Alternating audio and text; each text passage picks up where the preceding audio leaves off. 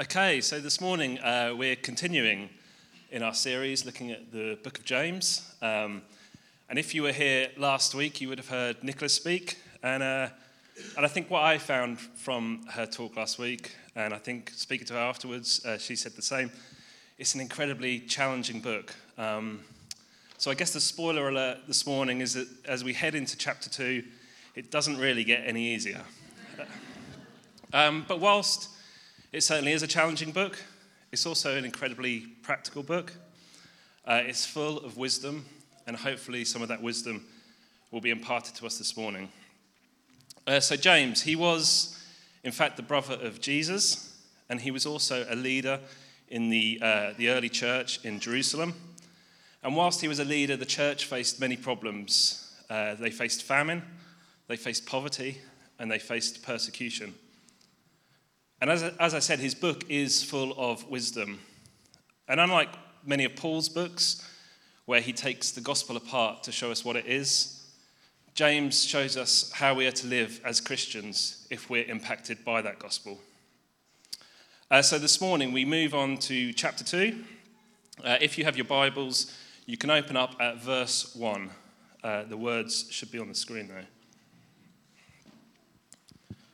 My brothers and sisters, believers in our glorious Lord Jesus Christ must not show favoritism. Suppose a man comes into your meeting wearing a gold ring and fine clothes, and a poor man in filthy old clothes also comes in. If you show special attention to the man wearing fine clothes and say, "Here's a good seat for you," but you say to the poor man, "You stand there, or sit on the floor by my feet," have you not discriminated among yourselves and become judges with evil thoughts? Speak and act as those who are going to be judged by the law that gives freedom, because judgment without mercy will be shown to anyone who has not been merciful. Mercy triumphs over judgment. So here James is talking to the church about favoritism, and he uses the example of a rich man coming into the meeting, being shown special attention and given a good seat at the front, whilst a poor man is treated badly and he's told to sit on the floor by someone's feet.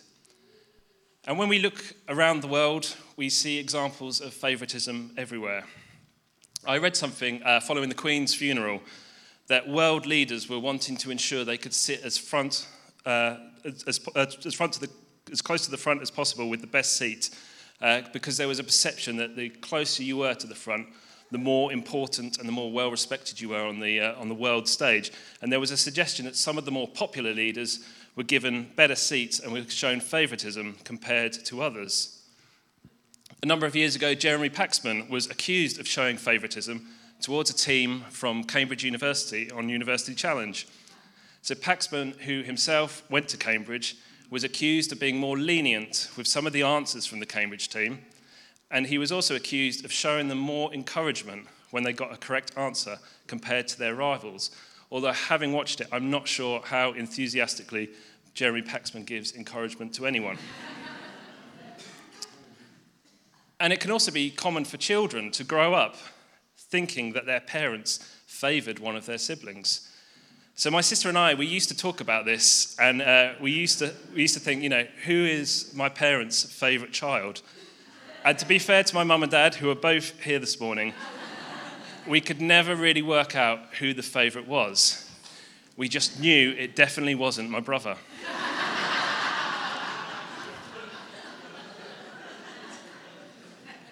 And I'm not sure if Harry Maguire has any dirt on Gareth Southgate, but seemingly he has shown favouritism every time England play, despite his obvious failings.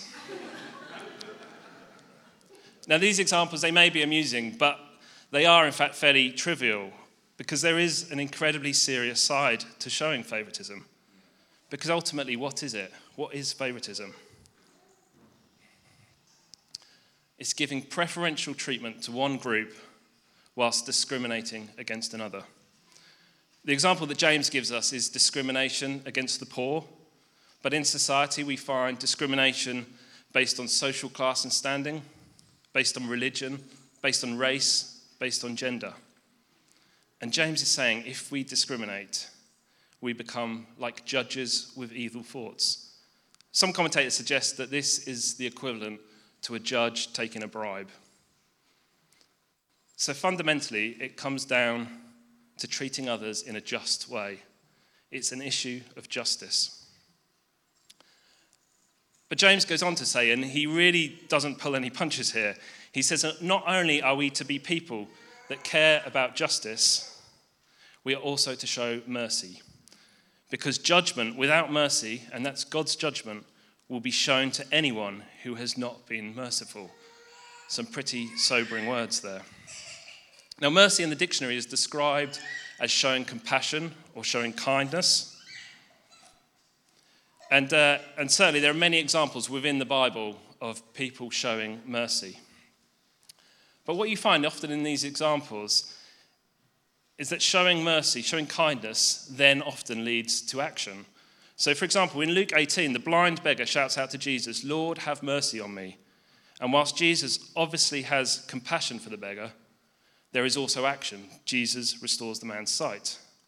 The parable of the Good Samaritan, which is also known as the one who showed mercy. Again, the Samaritan obviously shows compassion, but this is followed up by action. So when James tells us to show mercy, does he mean for us to just show compassion and kindness, or should that compassion and kindness lead to action? Well, in chapter 2, verse 15, he says these words. Suppose a brother or sister is without clothes and daily food. If one of you says to them, "Go in peace, keep warm and well fed," but does nothing about their physical needs, what good is it? In the same way, faith by itself, if it is not accompanied by action, is dead.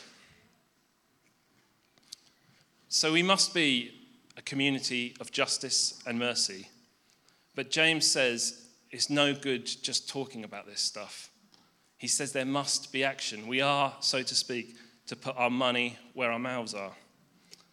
Now, I just very quickly want to say a quick word about faith and works, because James mentions it here. James tells us that faith by itself, if it's not accompanied by action or works, is dead. And throughout history, many historians have said that this is a contradiction of Paul's teaching, that we are saved by faith alone. But I don't think there is any contradiction here. So whilst we can only get into relationship with God by faith alone, the ultimate proof that you have saving faith is surely the changed life that true faith inevitably brings. Martin Luther said this, "We are saved by faith alone, but the faith that saves is never alone. A tree that is alive produces fruit. It's not the fruit that brings life, but the fruit is a sign of life." So this morning, with this in mind, I just want to look at a couple of areas. Firstly, I want to look at why showing justice, and particularly justice to the poor, is so important to God. I want to look at how we can have a new attitude towards the poor and the vulnerable. And then finally, I want to look at practical ways we can strive for justice. Now, as we come on later this morning, we'll see that how to respond to issues of justice is incredibly complex. And I think our response to justice issues is determined by a number of factors and influences. And one of those factors is undoubtedly our political leanings. So I want to be clear first thing this morning. This talk isn't about advocating one political ideology over another. Us being a community of justice is not about being political. It's about being faithful to the kind of people that God wants us to be. So with that disclaimer out of the way, let's look at why justice is so important to God. In verse 5, James tells us that God has chosen those who are poor in the eyes of the world to be rich in faith. But what does it mean that God has chosen the poor? Could you say that God is on the side of the poor? So whilst this emphasis in the Bible has led some, like Latin American theologian Gustavo Gutierrez, to speak of God's preferential option for the poor, others look at passages in the Mosaic Law that warn against giving any preference to the rich or the poor. However, the Bible does say, and we've heard it this morning, that God is the defender of the poor. And it never says he is the defender of the rich. Within the Bible, when the scriptural authors talk about who should benefit from either God's justice or God's people showing justice, it's a very typical list of people. Deuteronomy 10:17-19 says, "For the Lord your God is God of gods and Lord of lords, the great God, mighty and awesome, who shows no partiality and accepts no bribes. He defends the cause of the fatherless and the widow and loves the foreigner residing among you, giving them food and clothing. And you are to love those who are foreigners, for you yourselves were foreigners in Egypt." Similar verses can be found throughout the Bible when the biblical authors talk about who should benefit from acts of justice. It is the same group of people over and over. It's the poor, the widow, the orphan, the immigrant. It's basically those who are most vulnerable in society. So why does Scripture continually mention these types of people? Well, it's certainly true that the rich can be treated unjustly, but the poor and the vulnerable, I would say, are not only disproportionately vulnerable to injustice, they are disproportionately victims of injustice. It stands to reason that injustice is easier to perform against people without the money or the social status or the power to defend themselves. And this is clear to see in the world around us. So the FIFA World Cup is due to begin next month in Qatar, and it's estimated that up to 30,000 foreign labourers have been hired just to build the new stadiums. In an Amnesty International report, it said that many workers were living in squalid accommodation, that they've had their passports confiscated, were suffering from punitive illegal wage deductions, and had faced months of unpaid wages for long hours of gruelling work. In a Guardian report, it was revealed that more than 6,500 migrant workers from India, Pakistan, Bangladesh and Sri Lanka have died in Qatar since it was awarded the World Cup in 2010. I'm sure that more would have been done if it was the footballers facing months of unpaid wages. But of course, the labourers do not have the same power or money or influence that the footballers do. Proverbs 31 verse 8 says, "Speak up for those who cannot speak for themselves, for the rights of all who are destitute." In the Old Testament, we see God's concern for justice form the basis of many of Israel's laws in order to create a society of social justice for the poor and vulnerable. In Deuteronomy 4, verse 6-8, we see that Israel is told that they should keep God's commands so that all of the nations will look at Israel, at the justice and peace within their society, that justice and peace based on God's laws, and then be attracted to God's wisdom and glory. In the New Testament, we see issues of injustice practically resolved. There's a really good example of this in Acts 6.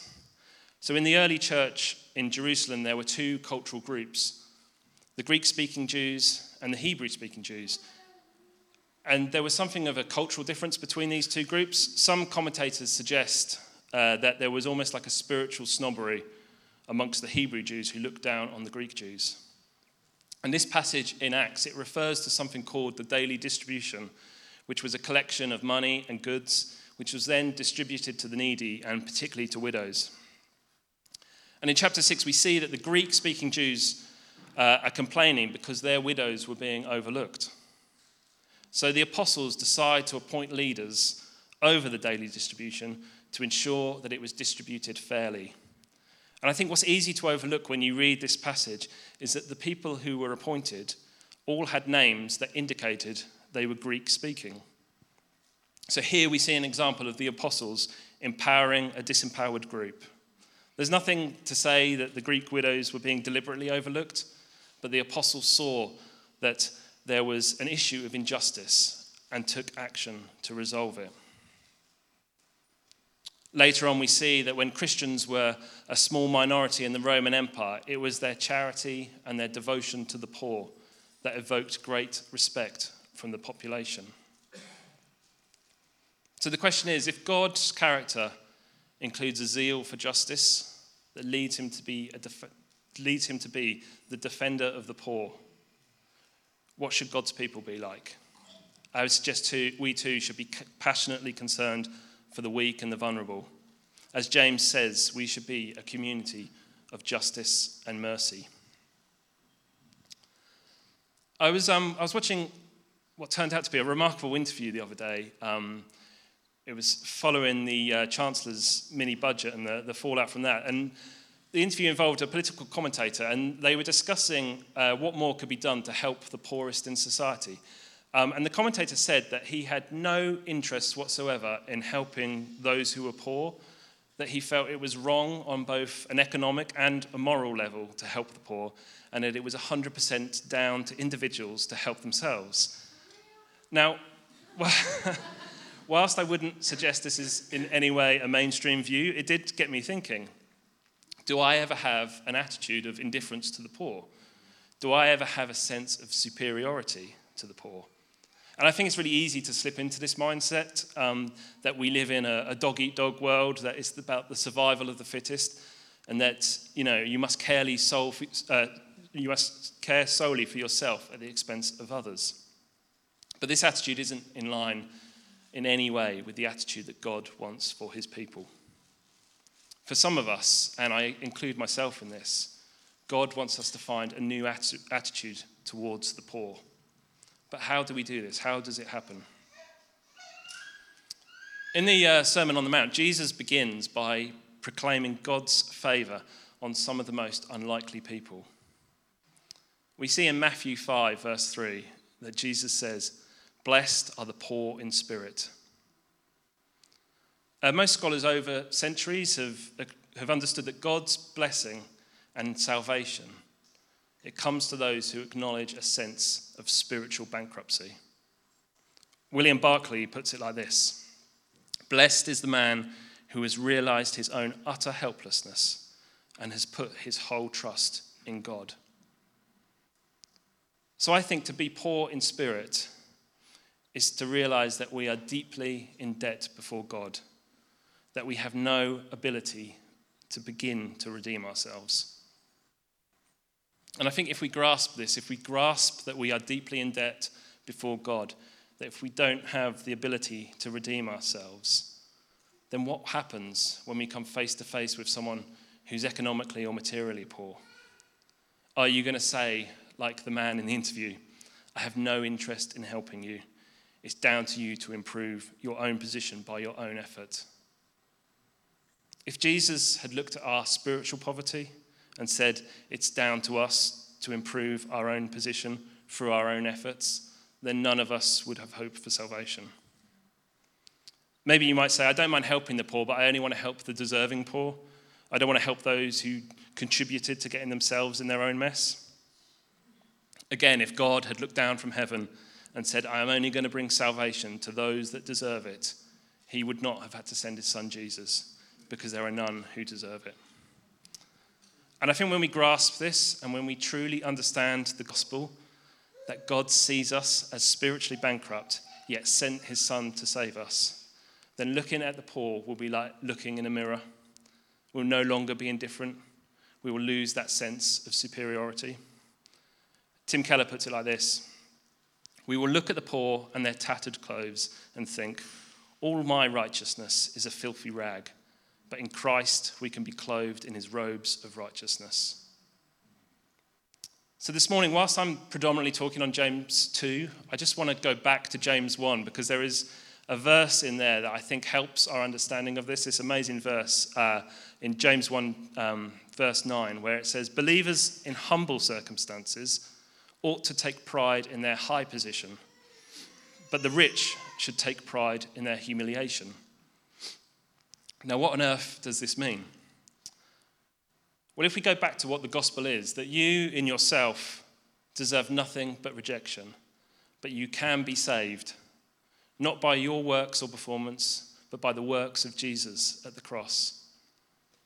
The gospel says that when you say, "Father, accept me for what Jesus did," then God does accept you, because he lived the life you should have lived, and he died the death you should have died. He fulfilled the requirements of salvation for you. So as a Christian, we have this low position. In ourselves, we deserve to be rejected. But because of the gospel through Christ, we also have a high position. And James, he takes this dynamic and he says, Christians who are poor, you are both low and high. You are sinners, but saved by grace. And Christians who are rich, you are also both low and high. You too are sinners, saved by grace. But he says, Christians who are poor, who out in the world get nothing but disdain, who are disproportionately victims of injustice, it would spiritually benefit you to dwell on your high position. So even though you are still sinners, in Christ you are somebody. And for rich, successful Christians who out in the world are praised and admired for their achievements and successes, James says it would spiritually benefit you to dwell on your low position, even though you too are an adopted child of God. Because where in the world some people get nothing but disdain and other people get nothing but praise and acclaim, in the gospel those distinctions disappear. The gospel lifts up the humble and it humbles the elevated. And I think when we realize this, when we let this get deep inside our hearts, then our attitude towards the poor and the vulnerable will not be one of indifference. It won't be one of superiority. It will become one that is Christ-like, full of mercy and compassion. So if this stuff challenges you, and it has really challenged me over the past few weeks as I've been preparing, then the question is, what can we do? How do we practically look at issues of injustice in our society and go about solving them? Well, unfortunately, I don't think there is any easy answer. There is certainly no easy solution. Issues of justice are often incredibly complicated, incredibly multifaceted. And I don't know about you, but it can often feel overwhelming knowing where to begin. In the 1990s, the World Bank initiated a huge research project which involved sending out hundreds of journalists to go into the top 60 low-income areas of the world and conduct thousands of interviews with people who were living in poverty. And the idea was to try and understand those people's experience of poverty, and then ultimately what some of the best practices were that could be adopted in order to solve them. Many of these interviews were recorded in a book that's called Voices of the Poor. And I just want to show you a couple of quotes from these interviews. The first one is, for a poor person, everything is terrible. Illness, humiliation, shame. No one needs us. We are like garbage that everyone wants to get rid of. When I don't have any food for my family, I borrow. I feel ashamed standing before my children when I have nothing to feed them. I'm not well when I'm unemployed. It's terrible. During the past 2 years, we have not celebrated any holidays with others. We cannot afford to invite anyone to our house, and we feel uncomfortable visiting others without bringing a gift. The lack of contact leaves one depressed, a constant feeling of unhappiness and low self-esteem. You feel like a piece of furniture being shoved in all directions. I work a lot but can never get ahead. I rarely get outside. It's hard to make friends. I think what's really startling about these quotes, and the thing that really spoke to me when I first read them, was that whilst things like lack of food and shelter and basic necessities are mentioned within these quotes, and these are the things that we often think about when we think of poverty, it's not really the primary message that these people are delivering. Notice that these people, they speak of isolation, of depression, of shame, of having a low sense of self-worth, of having no dignity. When these people in poverty describe their experience, they primarily describe it in psychological, in spiritual, and in relational terms. And I think it's really important for us to hear that and to think about it, because our understanding of an issue often translates into how we try and help those. There's a book that I read called When Helping Hurts, How to Alleviate Poverty Without Hurting the Poor or Yourself. And the authors in this book, they argue that often our efforts in dealing with poverty are in terms of helping people to survive. When we think of surviving, it's ensuring that people have the basic necessities: food, clothing, shelter. However, when people in poverty describe their experience as we have seen. Often they talk about an inability to thrive. And thriving is about helping people find dignity, helping people find their God-given worth. It's about having spiritual and relational health. And I found this really helpful framework provided in a really fantastic book called Generous Justice by Tim Keller that I really recommend if you want to know more about this subject to read. And in this, he describes different levels of help. He calls these levels relief, development, and social reform. So relief is direct aid to meet immediate needs, whether those needs are physical, material, or economic. And this, of course, is really, really important. In Jesus' parable, we see the Good Samaritan provide relief in the form of physical protection as well as medical treatment. Relief is also really important during natural disasters. Just recently, the UN increased its aid appeal for Pakistan, where 5 million people are facing a severe food crisis in the wake of recent floods. Relief can also take the form of temporary shelters, of food banks, of fostering, of caring for the elderly. And let me stress again, these things are really, really important. But they tend to just deal with poverty in terms of surviving. The next levels of help are all about people thriving. So the next level is development. So development would mean giving an individual, a family, or an entire community what they need to move beyond dependency into a condition of economic self-sufficiency. And there is a biblical premise to this. In Deuteronomy, when a slave's debt was erased and he was released, God directed that his former master send him out with sufficient grain, sufficient tools and resources for a new self-sufficient economic life. So development could include things like education, like job creation and training, like financial counselling. And whereas relief is something that we give to people, development tends to be something we do alongside people in relationship. So whilst people in poverty may need relief, they also may need a friend who's going to journey with them for the long haul, who's going to remind them that they're a human created in the image of God, that they have God-given dignity and worth, that they have the skills to offer the world, that they can provide for themselves. And we see this kind of stuff happening in this church already. There's stuff like Food Bank and Fair Share Food, where it is much more than just providing food. It's also about building relationships and friendships. It's about helping those people move from survive to thrive.